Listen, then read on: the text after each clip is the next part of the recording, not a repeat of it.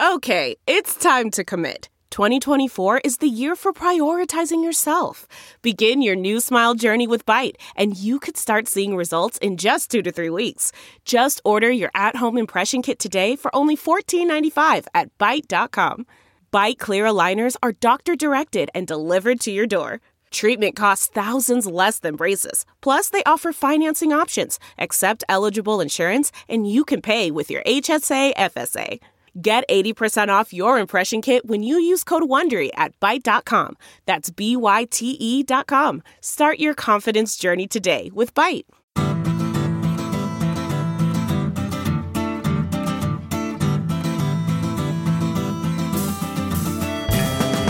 Welcome to the Sinica Podcast, a weekly discussion of current affairs in China, produced in partnership with SupChina. Subscribe to SupChina's daily access newsletter to keep on top of all the latest news from China from hundreds of different news sources. Or check out all of the original writing on our site at supchina.com. We've got reported stories, editorials, regular columns, as well as a growing library of videos and, of course, our podcasts. We cover everything from China's fraught foreign relations to its ingenious entrepreneurs, from the ongoing repression of Uyghurs and other Muslim people in China's Xinjiang region to China's ambitious effort to eliminate poverty. It's a feast of business, political, and cultural news about a nation that is reshaping the world. We cover China with neither fear nor favor. I am Kaiser Kuo, and I am coming to you from my home in Chapel Hill, North Carolina. In this time of heightened tensions between the PRC and Taiwan, and by extension, the United States, it's perhaps a good time to reminisce about better days across the Taiwan Straits and to remind people of Taiwan's critical role in the story of China's post-Mao modernization, a rise that I think Chinese people are rightfully proud of, but that was, I think accelerated dramatically by Taiwan in a way that often goes unremarked upon.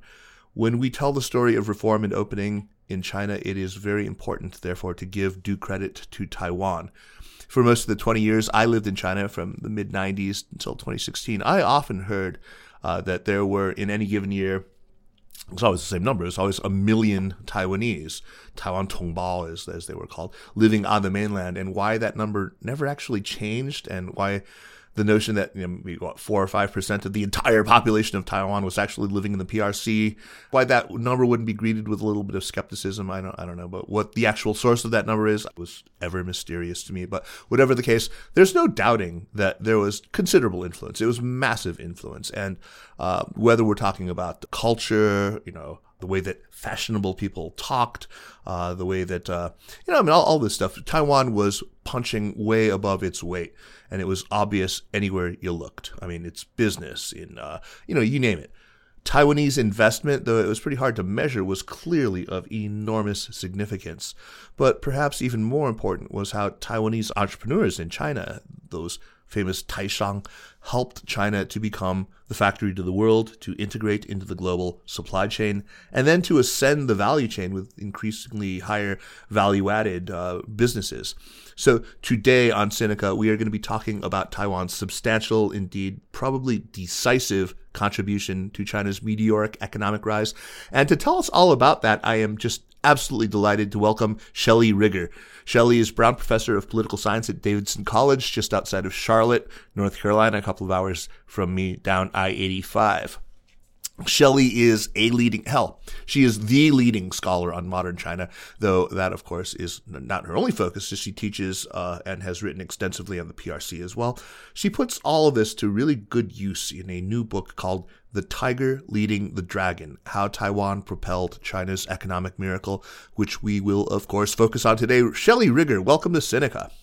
Well, thanks so much for having me. I'm a huge fan, big listener, and just really excited to be with you. Oh, fantastic. Well, you've been with us before, I should probably remember, although we didn't actually get to talk. Listeners to the show will recall that Sinica actually ran a 2-parter with Shelley that had originally run on my very good friend Nason Mahboubi's excellent podcast for the University of Pennsylvania Center for the Study of Contemporary China. That podcast, in spite of its length, offers, I still think, one of the most succinct, factual, and frankly, enjoyable histories of Taiwan, really from pre-17th century through, early 2019 when it was recorded. So anyone who is interested in getting a refresher on Taiwan that is refreshingly free of ideological spin, but also just peppered with all sorts of fun turns of phrase and memorable metaphors, which Shelley is, that's her stock and trade, as you'll see. You should go back and listen to that one. It's from March of 2019. So Shelley, it's just so great to have you. You open the book with a preface that I think really captures a lot of the story that the book tells. And it captures it in microcosm. It's the story of the Futai Umbrella Group, which was started by a Taiwanese man named Chen Tianfu.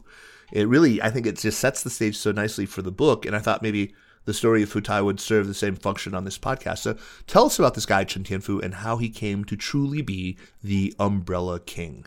Right. So at the end of World War II, he was, like many other young Taiwanese, desperate for employment, looking for something to do. And he went into the fruit business. He was a banana guy, and he actually worked for the Banana King of Taiwan.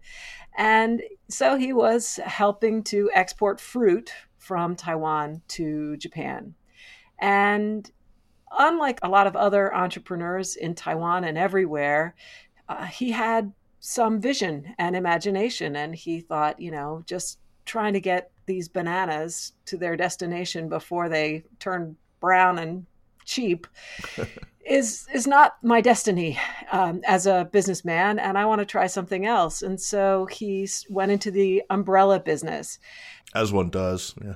As one does, right? Especially in Taiwan, right? Which a lot of places are really rainy. So there's a big market for umbrellas. And this was also a moment when technology was improving really rapidly. So, there were these umbrella companies in Japan that were making advanced umbrellas for the time. And he said, I'm going to bring this to Taiwan. And so he started out manufacturing for others. And then he, little by little, mastered the processes of manufacturing. So first putting together a frame that is imported from Japan and assembling it to the nylon cover, and then learning how to do the frame, and then learning how to, pull the metal to make the frame.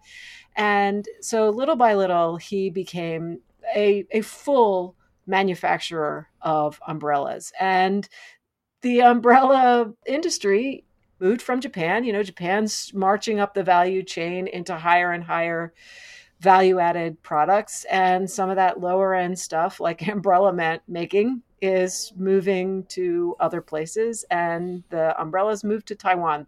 Yeah. So, he gets better and better at that. Then he branches out into a bunch of other things. Bicycle spokes. Parts for bicycles, parts for all kinds of stuff, aluminum capacitor covers.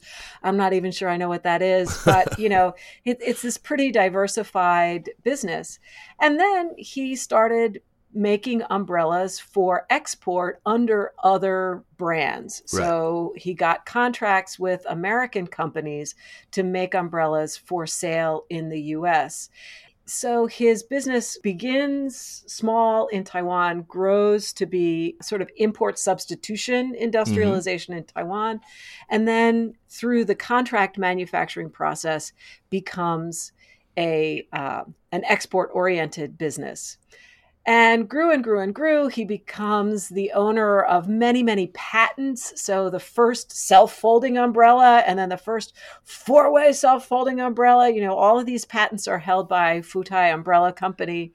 So it's also doing R&D. It's also, it's not just a factory. It is a genuine innovator in the umbrella space. And then the next thing that happened was in the late 1980s, when costs of production in Taiwan were getting really high. Like many other industries, the umbrella industry looked to mainland China as a manufacturing base with a much lower cost structure that would allow them to continue to do the same thing for the same international clients at a much lower price. So, that is the story in a nutshell of the Futai Umbrella Group that, there's probably one in your closet. Right. There are several, including the four-way folding umbrella. But it's not just in a nutshell the Futai Umbrella Group, but it's also in a nutshell I mean, it's almost too on the nose to be believable, but it's like a perfect metaphor. And listeners, as we go through the story, you'll see every element of it is already there, present in the story of the Futai umbrella group. But before we plunge into the more, the broader story of the rise of the Taishang, I wanted to bring up some insightful points about China and Taiwan and what you call the sort of psychological distance between them. So Chen Tianfu, he was born in, I think it was like 1926. This is when Japan still occupied China. Of course, after the Treaty of Shimonoseki in 1895, the Qing dynasty ceded Taiwan to Japan. And for the next 50 years, they occupied Taiwan and operated it as a colony. Now, the war didn't end until he was, 18 or 19. So he would have learned Japanese in school along with his native Minnan Chinese. And, in any case, what I think was fascinating was, and this is something that, again, that I think a lot of mainlanders don't grasp, is that for that entire period, think of the events between 1895 and 1945 that they missed out on, right? We're talking about the scramble for concessions, the 100 Days reforms, the Boxer uprising, the early Qing reforms, or the late Qing reforms rather. They miss out on the 1911, the Xinhai Revolution, and the Second Revolution, and the Third Revolution, Yuan Shikai's death, the warlord period, and the whole thing. And so, I really like that phrase, psychological distance, that you called it. Yeah, modern Chinese nationalism was forged almost precisely between 1895 and 1945. Yes. And Taiwanese were just not there for it. They were in an entirely different social, economic, linguistic, cultural, and political space. And there was an awareness. I'm not saying that people in Taiwan, were clueless or not paying any attention, but this was not their experience. The way you put it in your book was, it's hard for mainland Chinese to understand how the Taiwanese can be unmoved by this history. That's true. I think that this is a point of resentment. I think and I think that if people understood that if they understood more about the Taiwan experience, I think they would extend a little bit of damned empathy. Yeah, well, it's particularly inflammatory when it's people like Lee Teng-hui, who was Taiwan's president from 1988 to 2000. And, Lee Teng-hui was a member of the KMT, the Kuomintang, the Nationalist Party, and he paid lip service to unification. But I think China was an abstraction for him. Right. He never went there in his entire life. Right. He was born a Japanese citizen. He spent time in Japan. He was involved in World War II on the Japanese side. He became Chinese as a fully fledged adult. He became a citizen of the Republic of China. And I just really think that for him and for people of his generation, China was this abstraction. It was a thing they had to pay lip service to in order for Taiwan to survive and thrive. But that consciousness is so inflammatory to Chinese nationalists, both in Taiwan and in the PRC, because they just say, how dare you? How could you? But of course, you and I look at this history and we think about it from the perspective of people like Lee Teng-hui and think, how could he not? Yeah, it's not his fault. Right. It's just not his fault. Yeah. Shelley, the book, I have to say, is also really refreshingly free of methodology and quantitative analysis. Okay, I've just gone through a period where I've read many books that are excellent. They're excellent books, but they are really chock full of that stuff. So you deploy the stats that you need. When they help to tell the story better. But this is at its heart just a good old narrative account of a fascinating and not well understood phenomenon. But, I think some people will be understandably frustrated by the lack of some of the basic numbers around this phenomenon. I mean, how many of these Taiwanese business owners were there? What about the total amount of their investment and how that tracked over time? Or the number of employees working for Taiwan invested enterprises? I mean, what are the reasons why none of this seemingly basic data is available at all? Yeah, that is a great question. And first of all, I just want to say it is such a privilege to work at a place like Davidson College, where the expectation of scholars here, teacher scholars here, is that we stay engaged with the world and we know a lot of stuff and we care about learning and that we do great teaching, but not necessarily that we are slaves to a particular methodological approach. Oh. So, as a tenured professor at Davidson College, I can actually write something that I can happily give my father to read. My previous book, Why Taiwan Matters, was written totally with my mother in mind. Wow. And as I was writing, I'm thinking, if mom's getting bored right now, I need to pick up the pace. So thank you for that. But with this book, it's really essential that I write in that way because so much of this information is just not available. So both sides of the strait kept records and keep records on the amount of approved investment, actual investment from all of the investment sources that exist. And none of it is really reliable. Like the approved doesn't match the actual and approved on the Taiwan side don't match the actual and approved on the PRC side. Wow. There's just an enormous amount of inconsistency. And that's because this entire process, really until after 2008, was carried out in an environment of zero government-to-government coordination. Right. So the Taiwanese business people, the Taishang, they just went. And they knew that when they crossed that water, they were leaving behind the legal protection that they could take for granted in Taiwan, but that they also could have taken for granted in a lot of other investment destinations. They were walking into a kind of wild, wild west, and they chose to do it. But what that meant was no one could really keep track of what they were doing and no one could control what they were doing. So one of the more interesting things to note is that among China's top 10 sources of foreign direct investment are the British Virgin Islands, the Cayman Islands, and Panama. Right. None of which is actually originating anything close to the amount of money that's coming through. So we know that these are pass-throughs for Taiwanese money. They're also pass-throughs for Hong Kong money. They're pass-throughs for PRC money, round-tripping. That's right. And so it's just impossible to know how much of those figures should be attributed to whom. And then the other one that we don't know is, your comment at the beginning that, everybody always tells you there's 1 million Taiwanese in the PRC. Yeah, that's such a nice round number, isn't it? I remember convenient. When it was like 500,000 and then the next year was 600,000 and then it was 700,000 and now it's been holding steady at 1 million.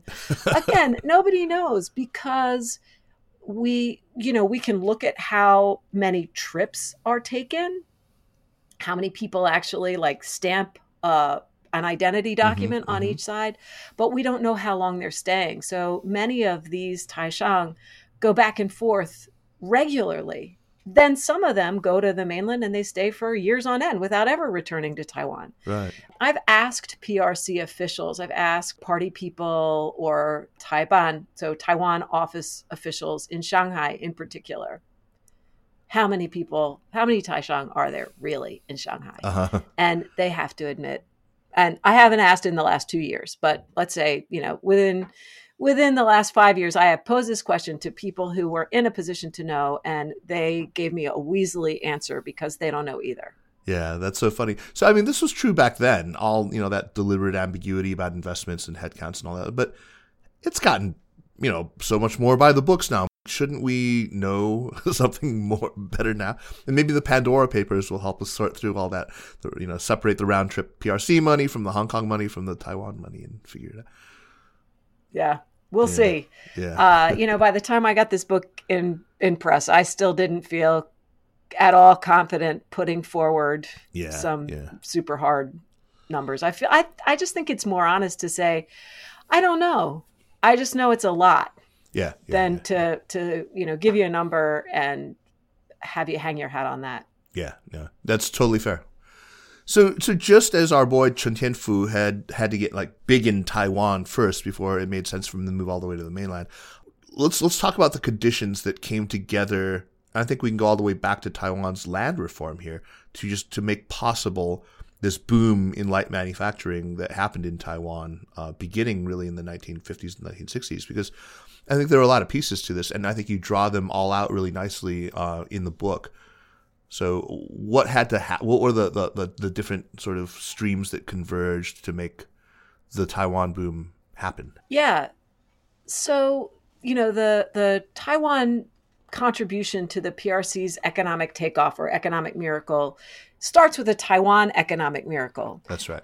And Taiwan's economic miracle has roots in the Japanese colonial period. So, the Japanese attitude toward Taiwan was, we're going to make this a model colony. It's part of that whole Meiji Restoration idea of we're going to show the Westerners that we are every bit as civilized as they are. We are not colonizable because we are colonizers. And we're going to show what kind of great colonizers we are in Taiwan. So they put a lot of infrastructure actually into Taiwan in the early 20th century. So there's already roads, there's already railroads, telegraphs. There's potable water in Taipei in 1908. Wow. Which is incredible. And there's a certain amount of industry. It's all oriented towards supplying the Japanese market. So it's kind of food processing things. Right. But so Taiwan was kind of set up. Literacy was high. The Japanese educated the Taiwanese pretty well. So when the nationalists arrived in the middle of the 1940s, after the whole kind of conflagration of imposing control in 45, 46, 47, the place is ripe for development. However, you can take possession of a place, a territory, and people who are ripe for development and blow it. Yeah. Anyway. And, the KMT government did not blow it in Taiwan. They made a series of good moves that enabled Taiwan to become this manufacturing powerhouse that then, facilitated the things that I'm really focused on in the book. So they begin with land reform. And unlike in the mainland, where the KMT could not separate the landlords from their property, in Taiwan, in part because of the conflagration in the mid-40s, they were able to separate the landlords from their property. And they did this land to the tiller reform, similar to like the household responsibility system in the late 70s in the mainland. And as with the household responsibility system, it produces this rapid increase in agricultural productivity and output. Right. And so suddenly, there's capital accumulation happening in Taiwan, but it's not being sucked away by the state. The capital that's accumulated in Taiwan stays in households.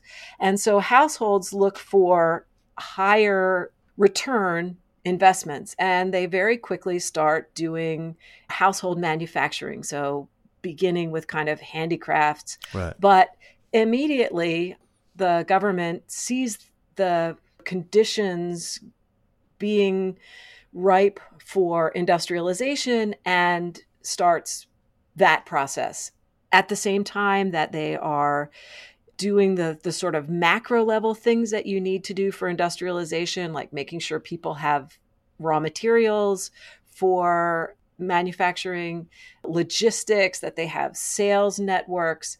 They're doing all of that at the national level, but they're supplying it to small and medium sized, and so in a lot of cases, really super micro businesses. Right. So everybody in Taiwan, not everybody, but many, many, many rural families by the 1960s were farming during the parts of the year where, farming requires a lot of attention. Mm-hmm. And then when the stuff is just out there growing, during the summer, they are in the factory doing injection molded plastics manufacturing. That's the standard go-to for Taiwan's injection plastic molding or whatever. Yes. And the thing is that's great because petrochemical is that's ginormous. So that's a state-owned enterprise. Eventually, Formosa Plastics, which is a private company, comes in, but the state ensured that people had cement for building, rebar,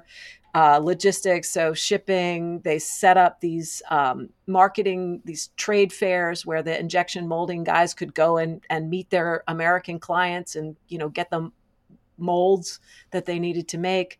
But certainly, the steady stream of plastic coming down from those big petrochemical plants enabled these small and medium-sized enterprises to be actually a really big force in the consumer economy in places like the U.S. So, you mentioned the U.S. and, America isn't always historically so tolerant of mercantilist countries slap big tariffs on you, but Taiwan was definitely an exception. I think maybe we can talk about how the geopolitical environment, especially after the Korean War, really just transformed things for them, right?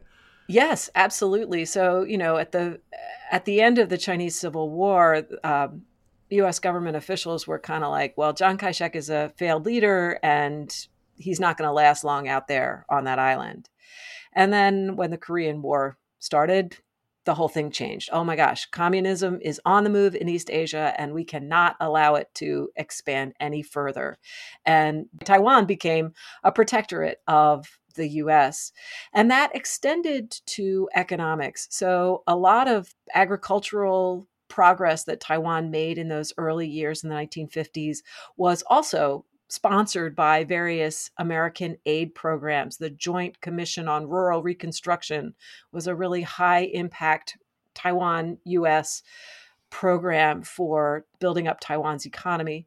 And the US was willing at that time. It's actually quite interesting. The American economic policymakers didn't look at Taiwan's exports as a threat to US manufacturing because the US didn't want to be making that kind of stuff. Right. Plastic toys is low end and high pollution. So we, in the US, we wanted to be making cars. We wanted to be doing more valuable manufacturing. And it was a kind of discipline for the American economy to have the competition at the lower end: shoes, apparel, bedding, toys.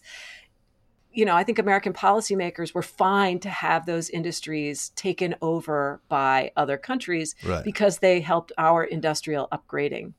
So this is why Buzz Lightyear discovers that he's made in Taiwan and it rocks his whole world in Toy Story. Poor guy. Poor guy. Yeah, poor guy. That's just, I love that touch in your book. And this is the kind of thing you can do as a tenured professor, is introduce old Buzz. But, I don't want to suggest that it was just the sort of friendly geopolitical environment that made this possible, because there were some brilliant people who were really, really prescient. You talk about a tag team, one after the other, of these super technocrats of Ying Zhongrong and Li Guoding, who really steered Taiwan's economic direction really well during the 60s all the way through the 80s, yeah? Yeah, one of the things that's happened in a lot of developing countries is they get stuck in import substitution industrialization, right, because import substitution creates this group of vested interests that don't want to allow competition. So they just want to keep doing that. And so Taiwan's super technocrats, when they saw Taiwan's sort of momentum of growth starting to slow, like the space that you've created is now filling up, instead of, what we now call that involution, Right. you just keep trying to find another corner in that ever more crowded space. They forced the next phase of development. So they really pushed export-oriented industrialization so that Taiwan would not get trapped in import substitution, but would move on. And they weren't trying to build giant mega corporations. No, So this indeed. is something very different from the other two places that we think of as having gone through the same process. Japan and South Korea, yeah. Yeah. The Japanese government wanted national champions. It wanted big companies. It wanted global brands. And the Korean government did too. Right. And so they put a lot of resources into picking winners and driving consolidation. Whereas KT Lee in particular Lee Kuo-ning. was much more comfortable with the kind of very nimble and very chaotic, small scale SME economy that Taiwan had kind of generated organically. And so they didn't really put a lot of emphasis on figuring out what was going to be successful and where they should push companies to go. They let companies go wherever, and if it didn't work out, it didn't work out. Right. No picking national champions. Yeah. It's only 15 people who are Exactly. who are experiencing this bankruptcy, and they are going to pick it up and try something else tomorrow.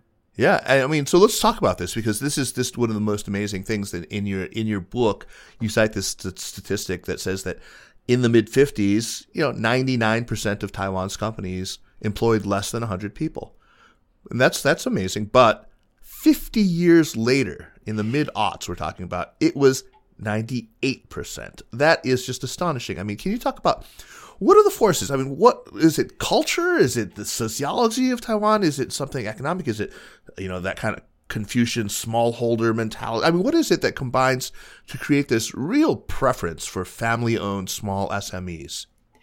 So I think it's largely path dependent, honestly. That this is where Taiwan started. The small and medium-sized enterprises are sort of born out of family agriculture, and those two modes of production are for a long time coexisting in the same kind of units. So part of it is just that that's where they started, and there was nothing that happened that got in the way of SMEs continuing to flourish. But I do think there is a kind of a cultural component in that many of these are family businesses, and the kind of approach that Taiwanese families have taken in business is for the patriarch to remain in charge as Right. long as he is compos mentis, and sometimes beyond that point, honestly. Yeah. But the sons are not sort of lined up behind the dad. They are spread out into different activities. So if our business is bending metal, then one of my sons will go into bicycle tubes and another one will go into tailpipes and, whatever it is. And that way, if something goes wrong in the bicycle industry, we can all go over here and, work with Mr. Tailpipe. You're diversified. Right. We're diversified, but we're within the same family, so we're sharing finance all the time. So we can move resources laterally across this diversified range of lines of business. And if the sons can't get along anymore, they want to break it up, I'm not tearing apart my core business. I'm just hiving off the tailpipes and, off they go. So, but then bottom line, Kaiser, I hate cultural explanations. I'm enough of a social scientist to hate cultural explanations, but there is this saying in Chinese, my favorite four character, or it's actually not four, but my favorite Chengyu is, it's better to be a chicken's head than a cow's ass. Better to be in charge of something small than to be just a flunky in some giant corporation. And I do think that that's a big part of, that sort of, maybe just because that's how we're living, so we decide that we like it. But, a lot of people in Taiwan will say, everybody wants to be a boss. Nobody wants to work for anybody else.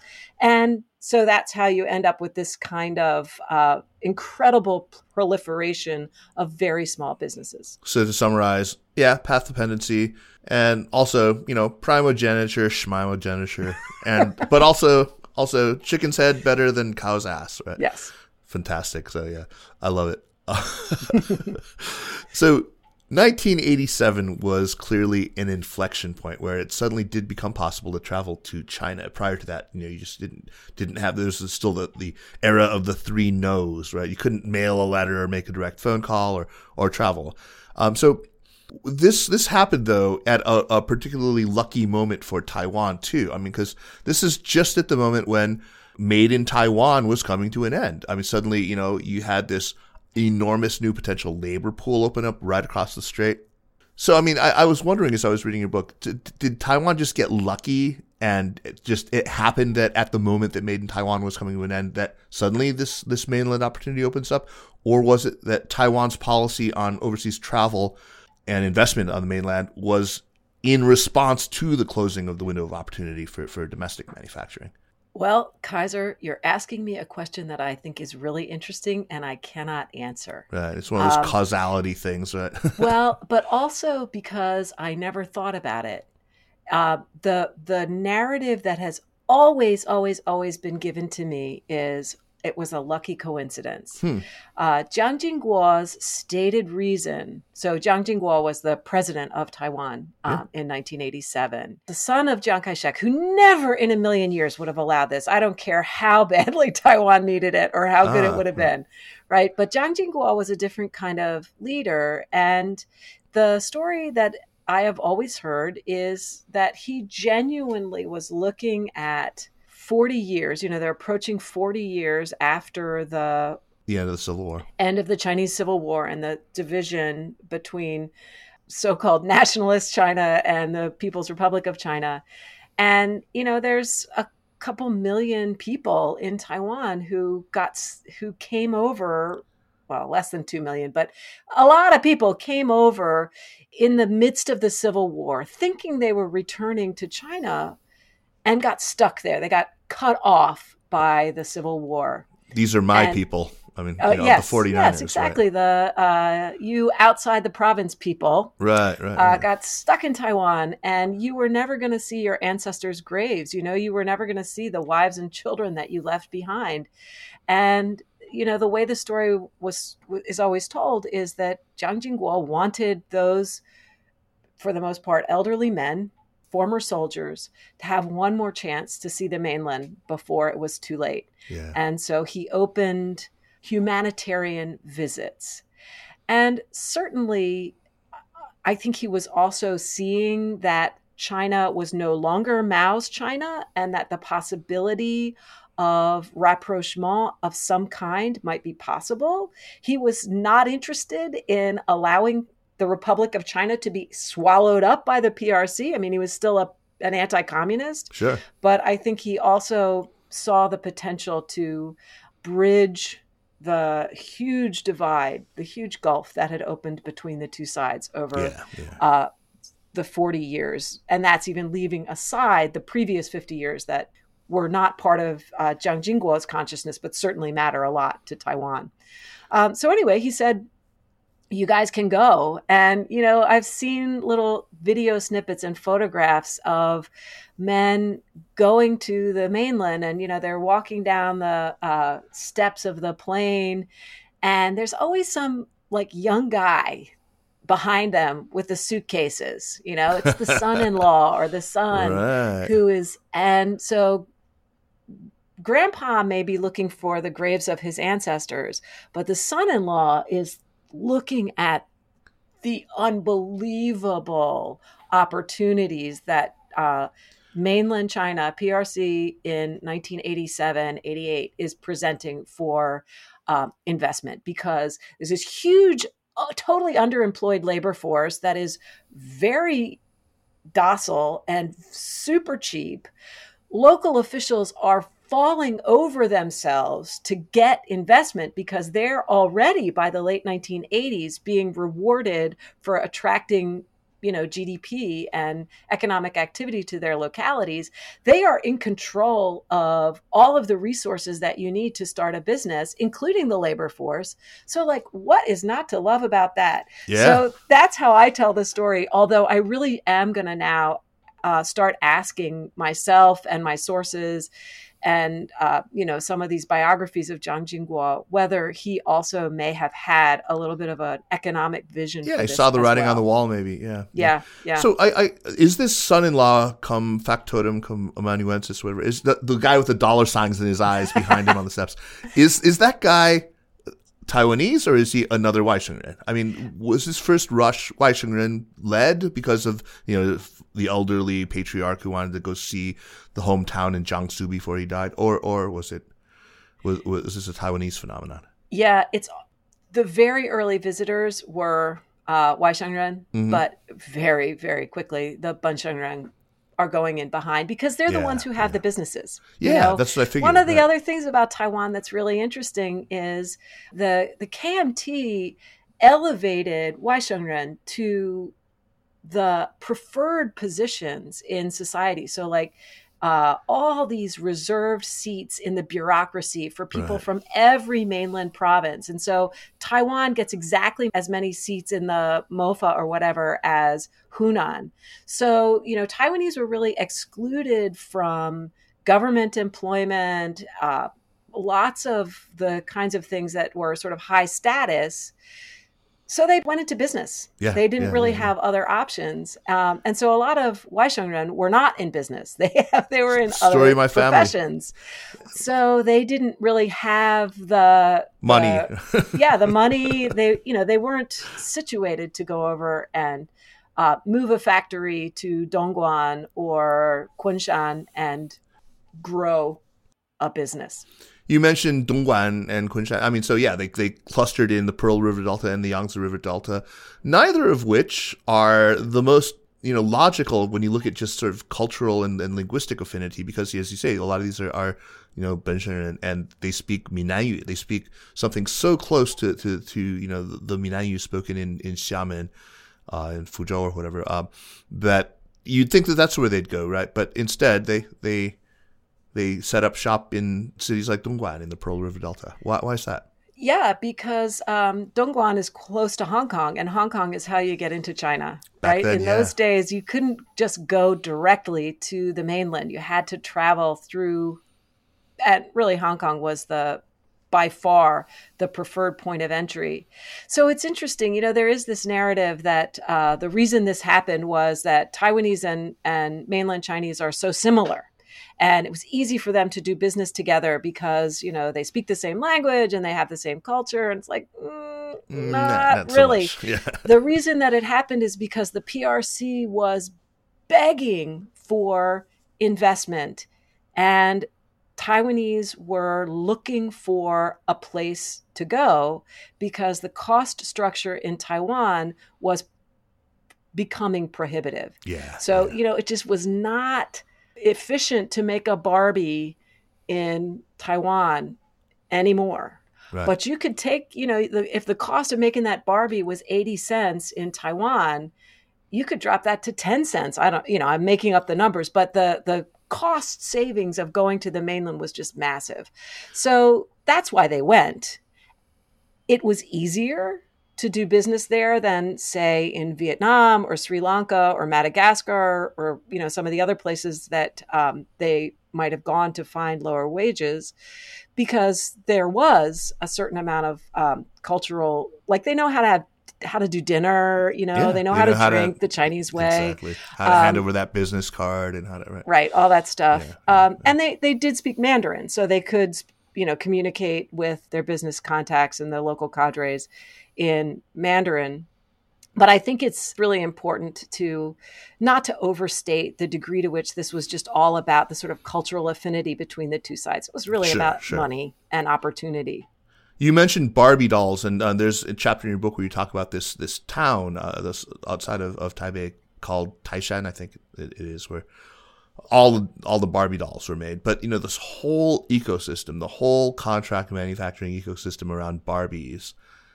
Presumably it's the ones that make the dresses, and I mean the ones who make Barbie shoes, the ones who make the Malibu Barbie camper van or whatever.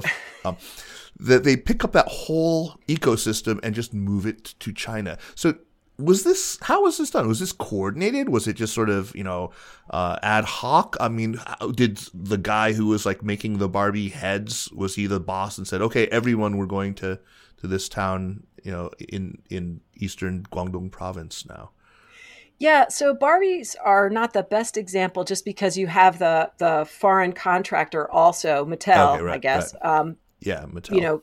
Also playing a role in how things go. But so cluster manufacturing was a long-standing feature of Taiwan's SME ecosystem.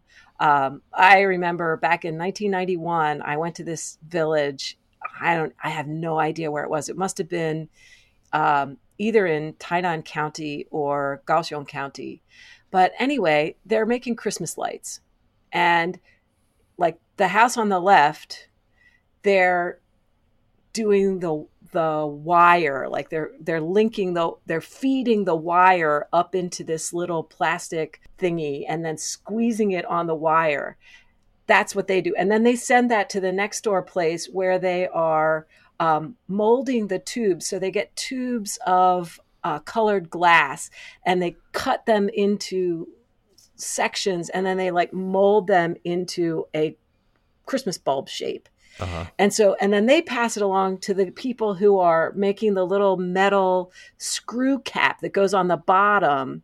So each household has a different little teeny part of this process, and they're all located right next door to each other. So they're joined at the hip. They can't right. live without one another. Right. Yeah. So when the decision is made, it's no longer cost effective to be doing this here. We could do this a whole lot cheaper on the other side.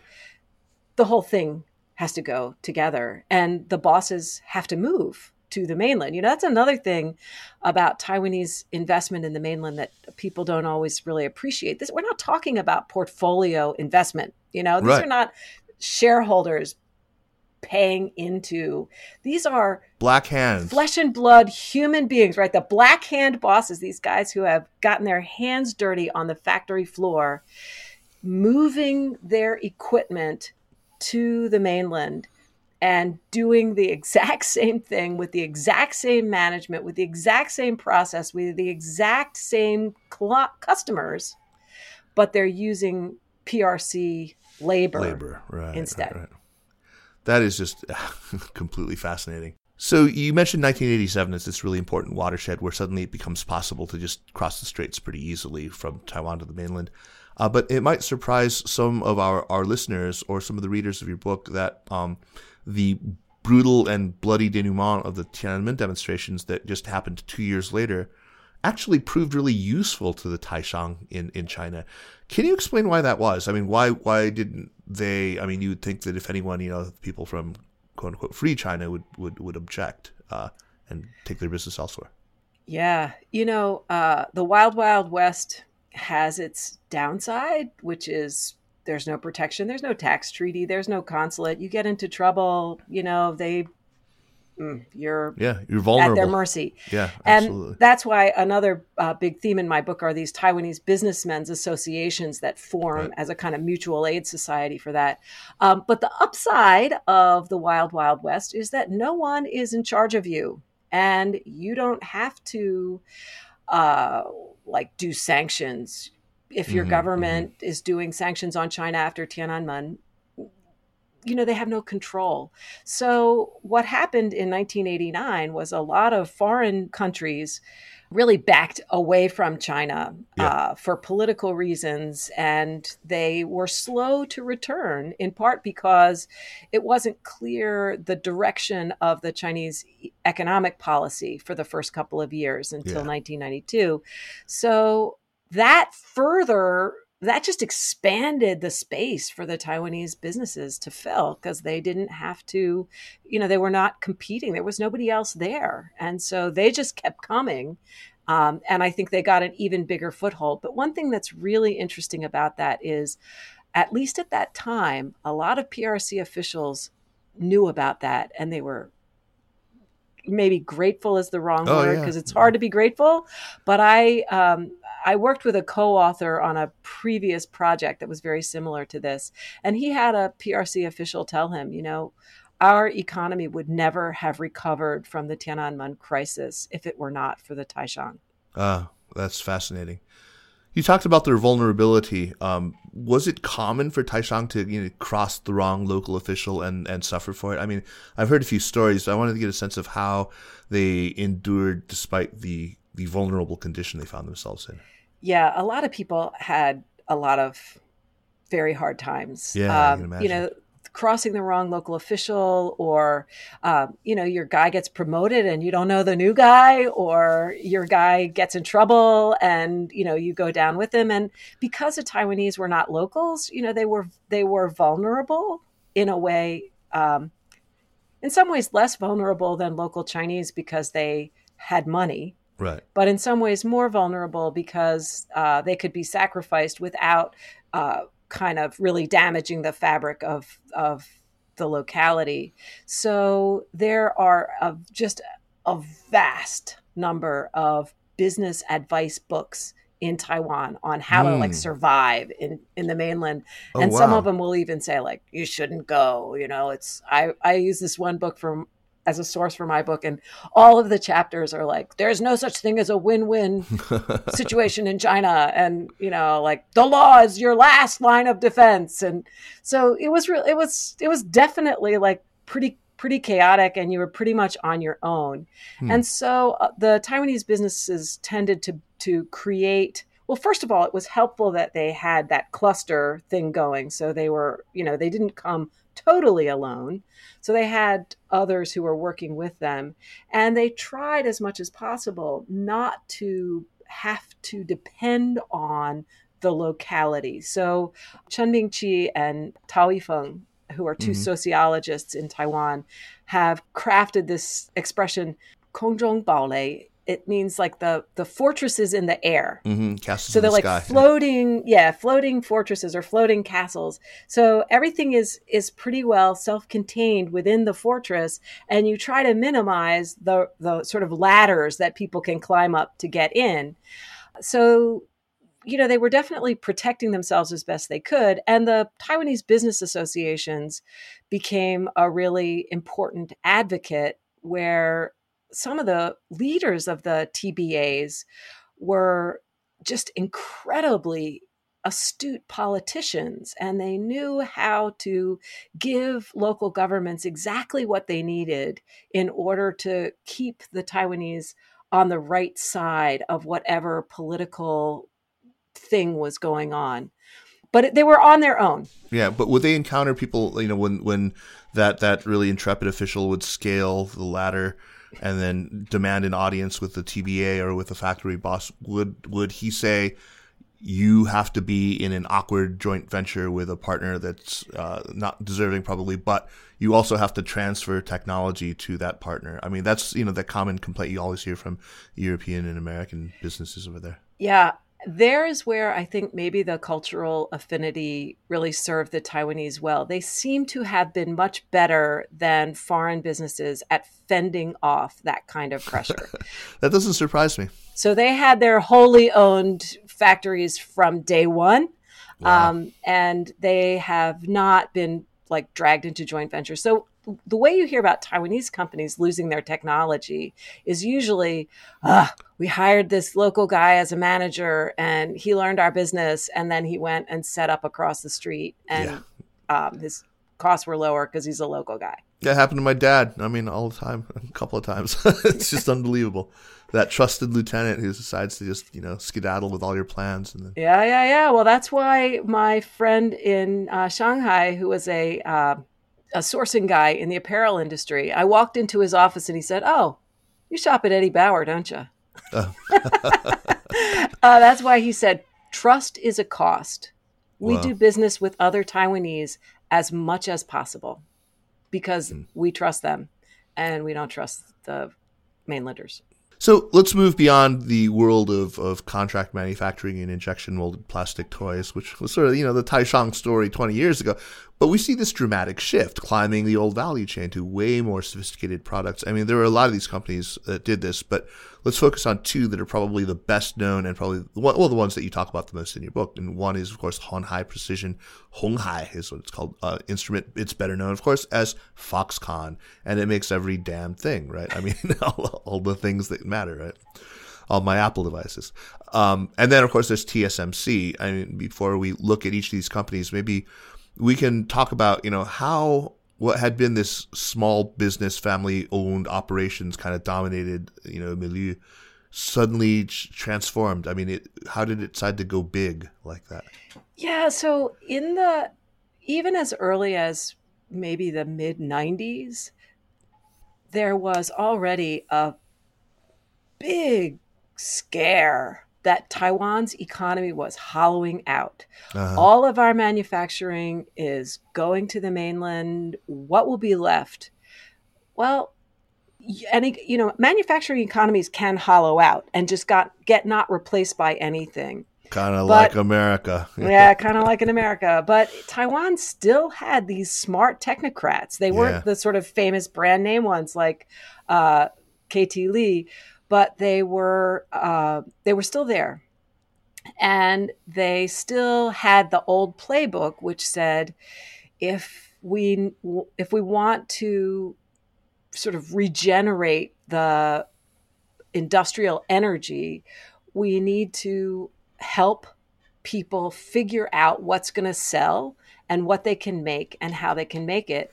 And so they created, and they were consciously thinking at that point, we want to get out of making Buzz Lightyear and Barbie and into making your iPhone. I don't think there was an iPhone back then, but whatever the precursor to your iPhone was going to be, video game, right, stuff like that. So they set up this thing called the ITRI. Yeah. Industrial Trade and Research Institute, maybe. But it was doing things like licensing whole patent portfolios, right, and sharing that with ITRI members. Yes. Yeah, it had sort of taken everything that Japan had done and everything that South Korea had done, and then sort of ramped it up and did even more, right? And the whole idea from the beginning was that it was an incubator that was going to spin off companies. And, one of the very first executives there was Morris Chang, who ended up spinning off TSMC. Yeah. So, on the one hand, you have the state kind of creating the incubator and the opportunity, but you also have to have people with good ideas. And Morris Chang's idea was the fabless foundry. So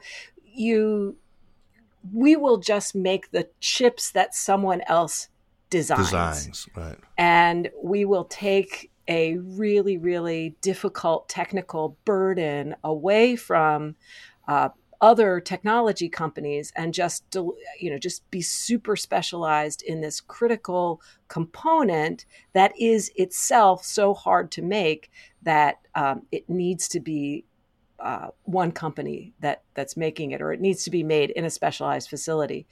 So, he came out of ITRI, but then you also got Acer and Asus, these, thinking more in terms of actually creating a brand in the PC.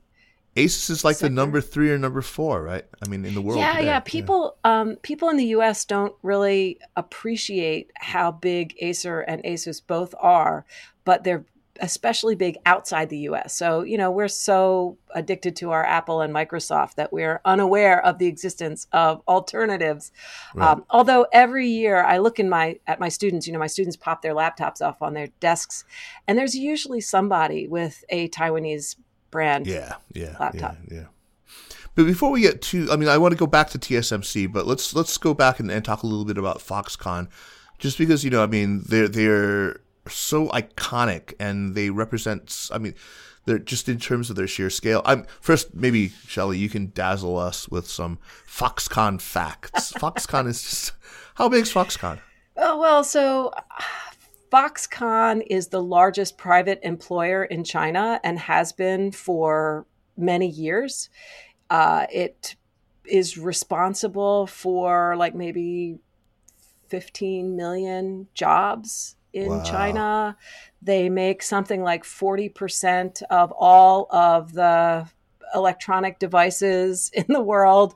So Foxconn's really big, but one thing about Foxconn that's worth noting is its profit margin is tiny. Yeah. So, Apple's still making all the money. Right. So Foxconn's genius, the genius of Terry Guo and, what he's created with Foxconn is figuring out how to scale that electronic assembly process up to where you can actually squeeze enough profit out of it to continue to make process improvements and to actually improve the technology. So even with those razor thin margins, they still invest significantly in R&D. It's like 1% or even more of revenues, right? Yeah. And that's because, the revenues are so huge. So the margin is small, but because the company is ginormous, it adds up. But the company is always thinking about how to move forward, how to avoid being overtaken and replaced. So, they continue to invest. And like right now, as the price of labor in China is going up, Foxconn's response has been not so much to move out of China, because there are not a lot of other places where you can assemble 300,000 people to come to work at the same complex of factories. Like in this whole world, there are not many places where you can do that. Right. But they don't want to pay that rising wage bill, so they're going for automation. Yeah, so they'll probably leave the factories in China, but they'll just automate them more and more. I've seen video; it's astonishing. What you see, the number of robotic arms that are at work there. It's like a Japanese auto factory, only tiny. Yeah, exactly. It's insane. They're just, of course, one of several major EMSs, electronics manufacturing services that are in China. They really pioneered that whole model. And lest people think that they only are snapping together parts according to the specifications that Apple sends them, Shelley, they are also an ODM. They've become like a significant ODM. What is preventing them from doing their own brands? Is it just something they feel like they don't have the skill to do? Because, hire like 100,000 smart marketers and you're on your way. Yeah, I think part of it is that transition would be very difficult because Apple does not want that competition. I guess that's their secret, though. They've always kind of been like, we will never be competitive. That's been their big selling point, yeah? Yeah. And there are a lot of that is not a principle only for Foxconn. A lot of Taiwanese contract manufacturers sort of fly below the radar and are able to sustain their contracting relationships because, honestly, unlike some indigenous PRC firms that will compete with you, that will make their own brand and get in your way, the Taiwanese have a sort of relationship of trust with their customers that, they will. If they are going to make a brand, it will be adjacent to, for example, another company they produce hard goods for babies, and all of its contract manufacturing. And then they thought about doing their own brand, but it was going to be like super high end. So Right. hard goods for Hollywood babies. So they would not even be in Toys R Us or Target or, the places where their customers are selling. Toys are no longer us. I It's know. gone. Yeah, yeah. So, just to get back to the main thesis, it seems to me that a company like Huawei, their success was made possible because there were companies like Foxconn and TSMC. I mean, I feel like that they created. Well, they didn't just create this these EMS system and all the whole ecosystem of fabs and everything like that, but also they created this whole value chain. I mean, what you describe in your book is a red value chain, and that seems to be it seems to me to be like the thing that they leave behind that really propels and will continue to propel for many, many years China's economic development and their growth. Yeah. Yeah, absolutely. And Huawei is an interesting example because one of the things that I really emphasize in my book is that without the Taiwanese firms, which already had these contracting relationships with global brands, China just couldn't be selling to those global brands because Nike tried a little bit buying shoes from indigenous PRC companies, and they couldn't get the quality right. They were worried about the schedules and the IPR, so they went back to their Taiwanese contractors. Yeah. So it's the Taiwanese have the relationship, and then they start manufacturing for that same customer in the PRC. And this opens the PRC to the world of contract manufacturing and export-oriented manufacturing. But Huawei is an example of a PRC company that is largely focused on the domestic market in China.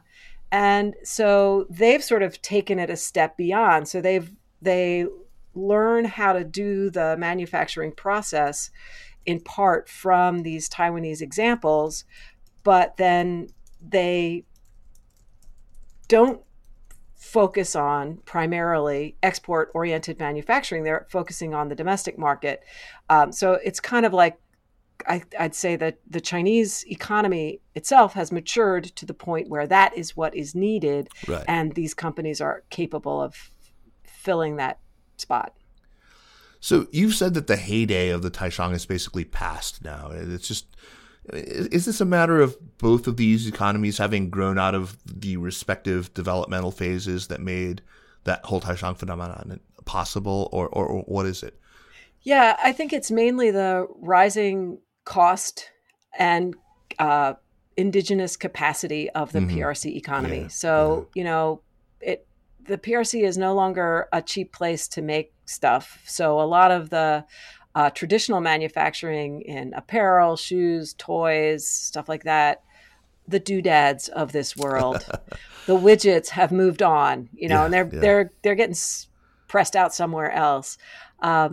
You can always figure out where the next boom is just by where are they currently manufacturing Christmas ornaments, right? Right. Yes. So right now it's Indonesia, and it could be somewhere else soon. Yeah, I look at those and I just think the person who worked on the factory line and made this must have been thinking, What the hell is this? Yeah. Who is this fat man in a red suit on skis? I just don't get it. Yeah. Yeah.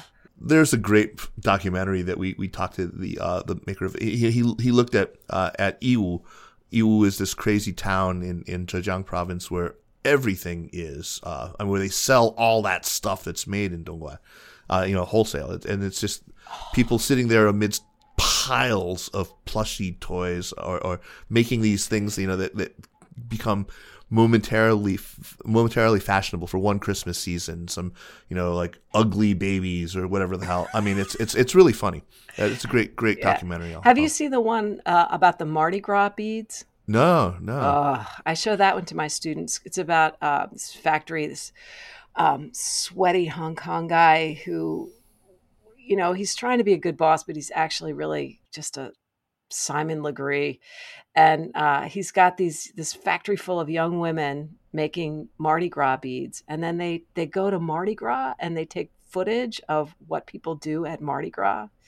and they show them to the girls in this factory. And I show it to my students as like, these young women have more pride and dignity standing in this filthy, hot, dangerous, gross chemical plant than those revelers. Those women's on the streets of New Orleans, like showing their tits to get the beads. Yeah, God damn. That's so funny. I have all these questions for you about, all the non-business impact, the music industry, religious life, culture, fashion. I've got an eye on the time here. So yeah, one person we cannot fail to talk about, though, I mean, and this goes back to before the 87 surge, is Teresa Deng, Deng Lijun, who I think just more than Morris Chang or Terry Go had a bigger impact on China. Well, what's that expression they used to say? It's like 白天听老邓，晚上听小邓.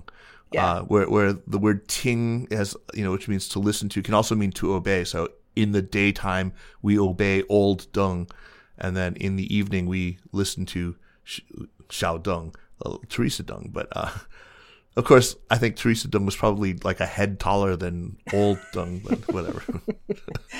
So who was Teresa Deng for anyone who happens not to know? Yeah, Teresa Deng was a singer, Taiwanese, actually, Waisheng, musical performer, and hugely popular really all over East Asia. She sang Japanese style, she sang Hokkien style, she sang Mandarin style, she could sing in English. The closest thing, and it's not even close, is like Karen Carpenter. And Taiwanese people also love Karen Carpenter. So the mainlanders, yeah. I mean, yeah. So she had that soft, beautiful voice, but it was just what, after the Cultural Revolution, where love, beauty, romance, sex were not bourgeois, right? allowed in the PRC. Teresa Deng's music just kind of wafts across on the airwaves from Taiwan. And isn't that gorgeous? Isn't that wonderful? Isn't that just pregnant with the possibilities of a more joyful life?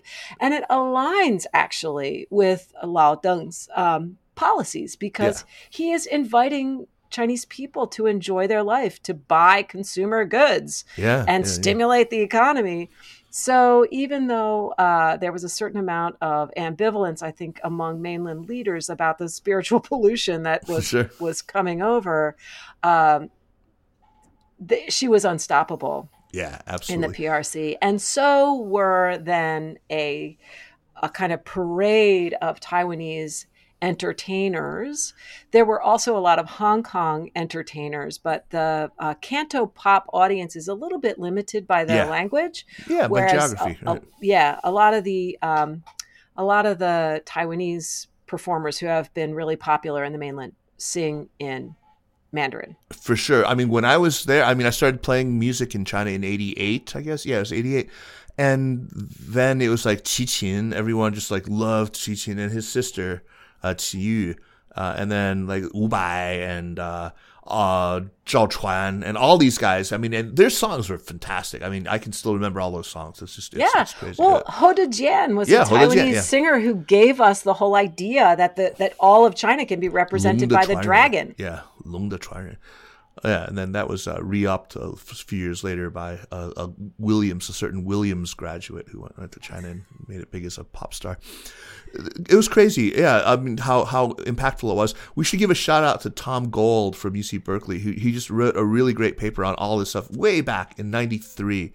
It was called "Go With Your Feelings," which is the translation of a song called 跟着感觉走 紧拉着梦的手. I remember that was one of those pop songs from back then. Anyway, it was called Go With Your Feelings, Hong Kong and Taiwan Popular Culture in Greater China. It was in China Quarterly in '93. That's just one of those kind of classic papers, and you reference it in your book. Unfortunately, I have to pick up my kids in 10 minutes, but I'm going to quickly... A penultimate question for you, and I just don't think it's widely known, but it certainly was the case that during the decade of the 80s, there was a lot of borrowing from Taiwan in terms of institutions, along with Singapore. Maybe Taiwan was seen as kind of a template for how soft authoritarianism could work, how even like a democratic transition would work. I mean, during the 80s, that wasn't off the table. You could talk about that still. So this was, of course, before martial law was lifted in Taiwan, and so it was still an authoritarian state, and well before the first presidential elections. But Shelley, what were the areas in which China borrowed most heavily from Taiwan institutionally? Yeah, that was one of the most interesting to me, and also one of the hardest things to research, because nobody wants to talk about it, really. Right. The people who were receiving this kind of expertise in the mainland don't want to tell you now that they got their legal system, their commercial law from Taiwan. And actually, a lot of people in Taiwan who participated don't necessarily want to brag about the fact that they, designed the PRC commercial code either. But basically, the PRC, they emerged from the Cultural Revolution with no laws.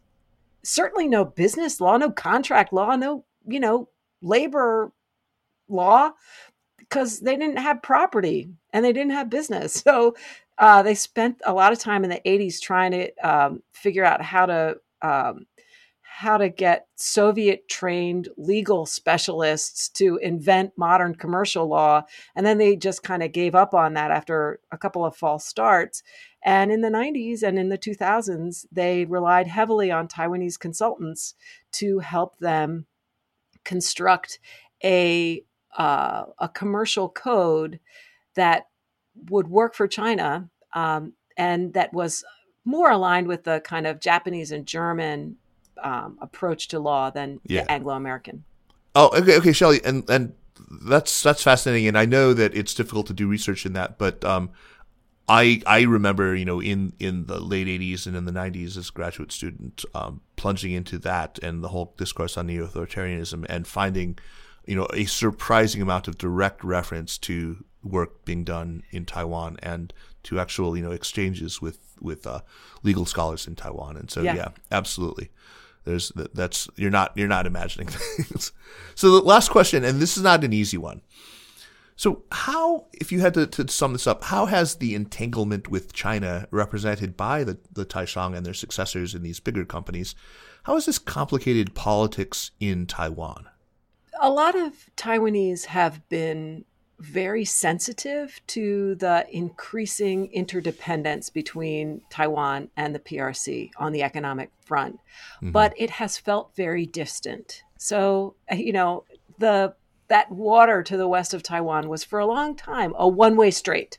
Yeah. People from Taiwan went to the mainland and they made a lot of money. And, not all of them made a lot of money. Some of them went bust, but some of them made a lot of money, way more than they ever could have made in Taiwan, because it's such a larger platform. Your company can get a lot bigger when you can hire 300,000 people to work in one complex.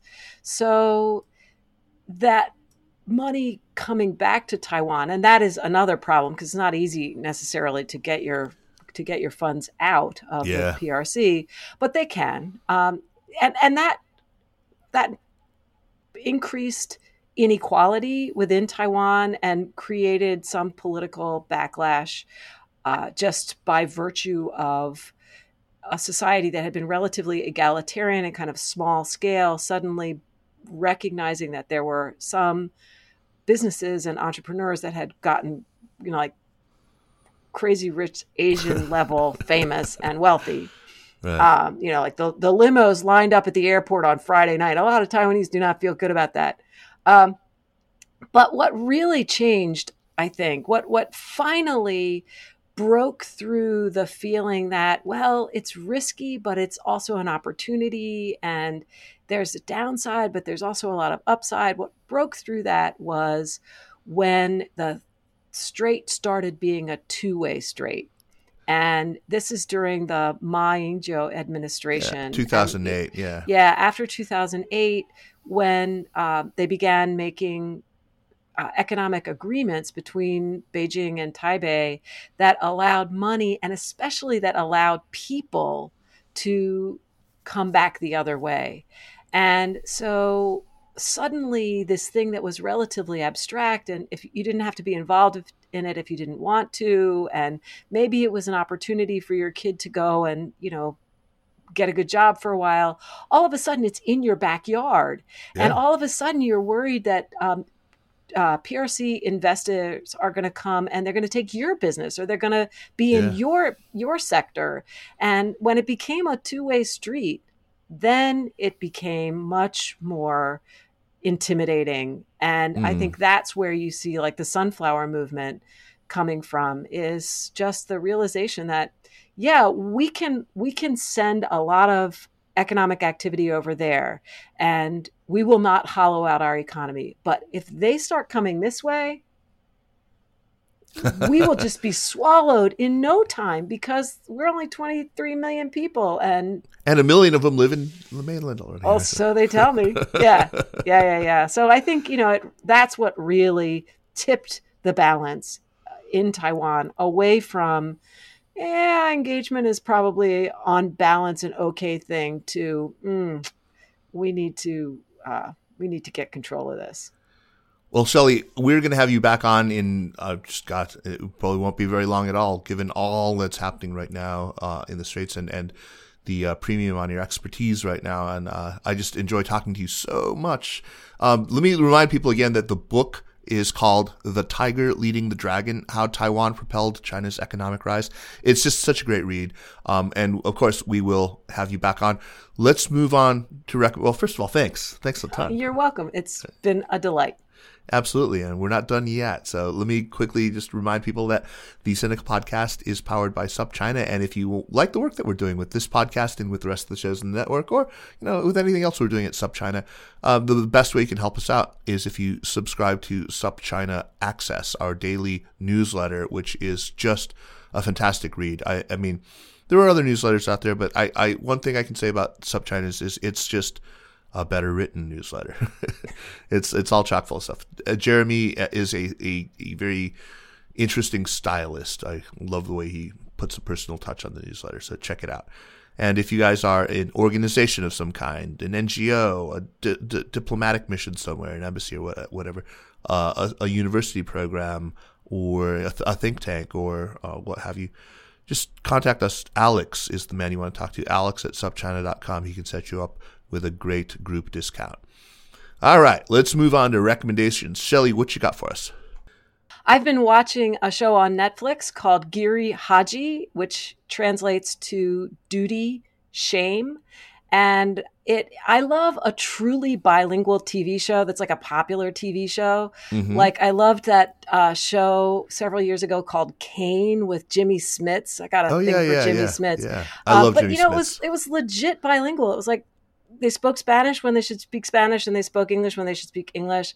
I love some of the Welsh series on the BBC where they use subtitles for the Welsh portions.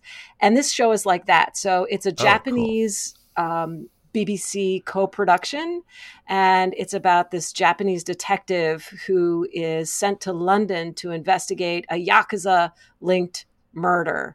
And you already have me. I'm yeah, there. Yeah, oh my God, that sounds so pretty great. violent, and it's full of gangsters. It's got like English gangsters, Japanese gangsters, Albanian gangsters, but it's just very creatively done. I love that it's, as I said, truly bilingual, and every once in a while it lapses into anime for like flashback scenes and stuff. Yeah. So all of a sudden, like the guy turns into a cartoon, and oh my God, I love it. It's so creative.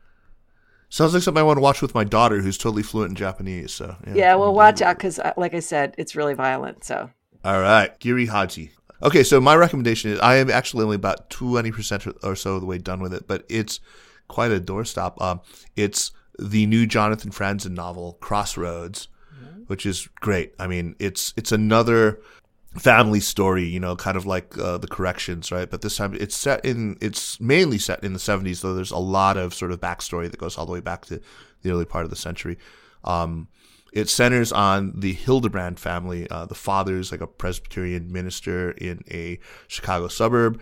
The wife, who has a dark past, lots of secrets. There are 4 children, one of whom is young enough at this point where he hasn't really been fleshed out, but the others are drawn with, in tremendous depth. This is actually the first book in a planned trilogy, which is called The Key to All Mythologies. And if you're a fan of George Sand's Middlemarch, you'll recognize that title, which was the name of the fictional book that the protagonist of Middlemarch, who's some of my favorite literary characters of all time, Dorothea, she marries this pompous guy, this Reverend Casaubon, and he's writing this really silly book. He's very, very serious about it, but it's completely out of date already, called A Key to All Mythology. So it's kind of a humble brag, but it's meant to kind of like signal, I think Franzen meant it to signal, yeah, this is kind of inspired by Middlemarch. And it kind of is, because there's a lot of, comedy of manners stuff, but it's also Middlemarchy in that it is like a really canny psychological plumbing the depths of characters kind of a book, right? I mean, it's really good, deep kind of exploration of human motives and things like that. So, I mean, what he does with this book, and it sounds like it would be terrible, I mean, because it's just this unembarrassed exploration of morality. It's like, what makes people good or bad, what, if anything, actually constitutes altruism. I mean, it's amazing, though. I mean, I cannot put it down. In fact, I have been making excuses to go out driving just so I can listen to the show more without having to be interrupted. But it's great. Well, and if it gets too heavy for you, you can just tune into Giri Haji and watch the Albanian gangsters gun down the Japanese guys. All right, Shelley, thank you once again. The book is called The Tiger Leading the Dragon, How Taiwan Propelled China's Economic Rise. Just can't recommend it highly enough. It's just such a piece of history that hasn't been thoroughly explored until now. So thanks so much. What a great time. Well, thanks for the opportunity. Again. It's great to be with you. See you again real soon. Okay, good. The Sinica Podcast is powered by SupChina and is a proud part of the Sinica Network. Our show is produced and edited by me, Kaiser Kuo. We would be delighted if you would drop us an email at sinica@supchina.com just to tell us how we're doing. Or just as good, you can give us a rating or a review on Apple Podcasts. This helps people to discover the show. Meanwhile, follow us on Twitter or on Facebook at SupChina News, and make sure to check out all the shows in the Sinica Network. We've got a new one. It should be out by the time you hear this podcast. It's called the China Sports Insider Podcast. Thanks for listening, and we will see you next week. Take care.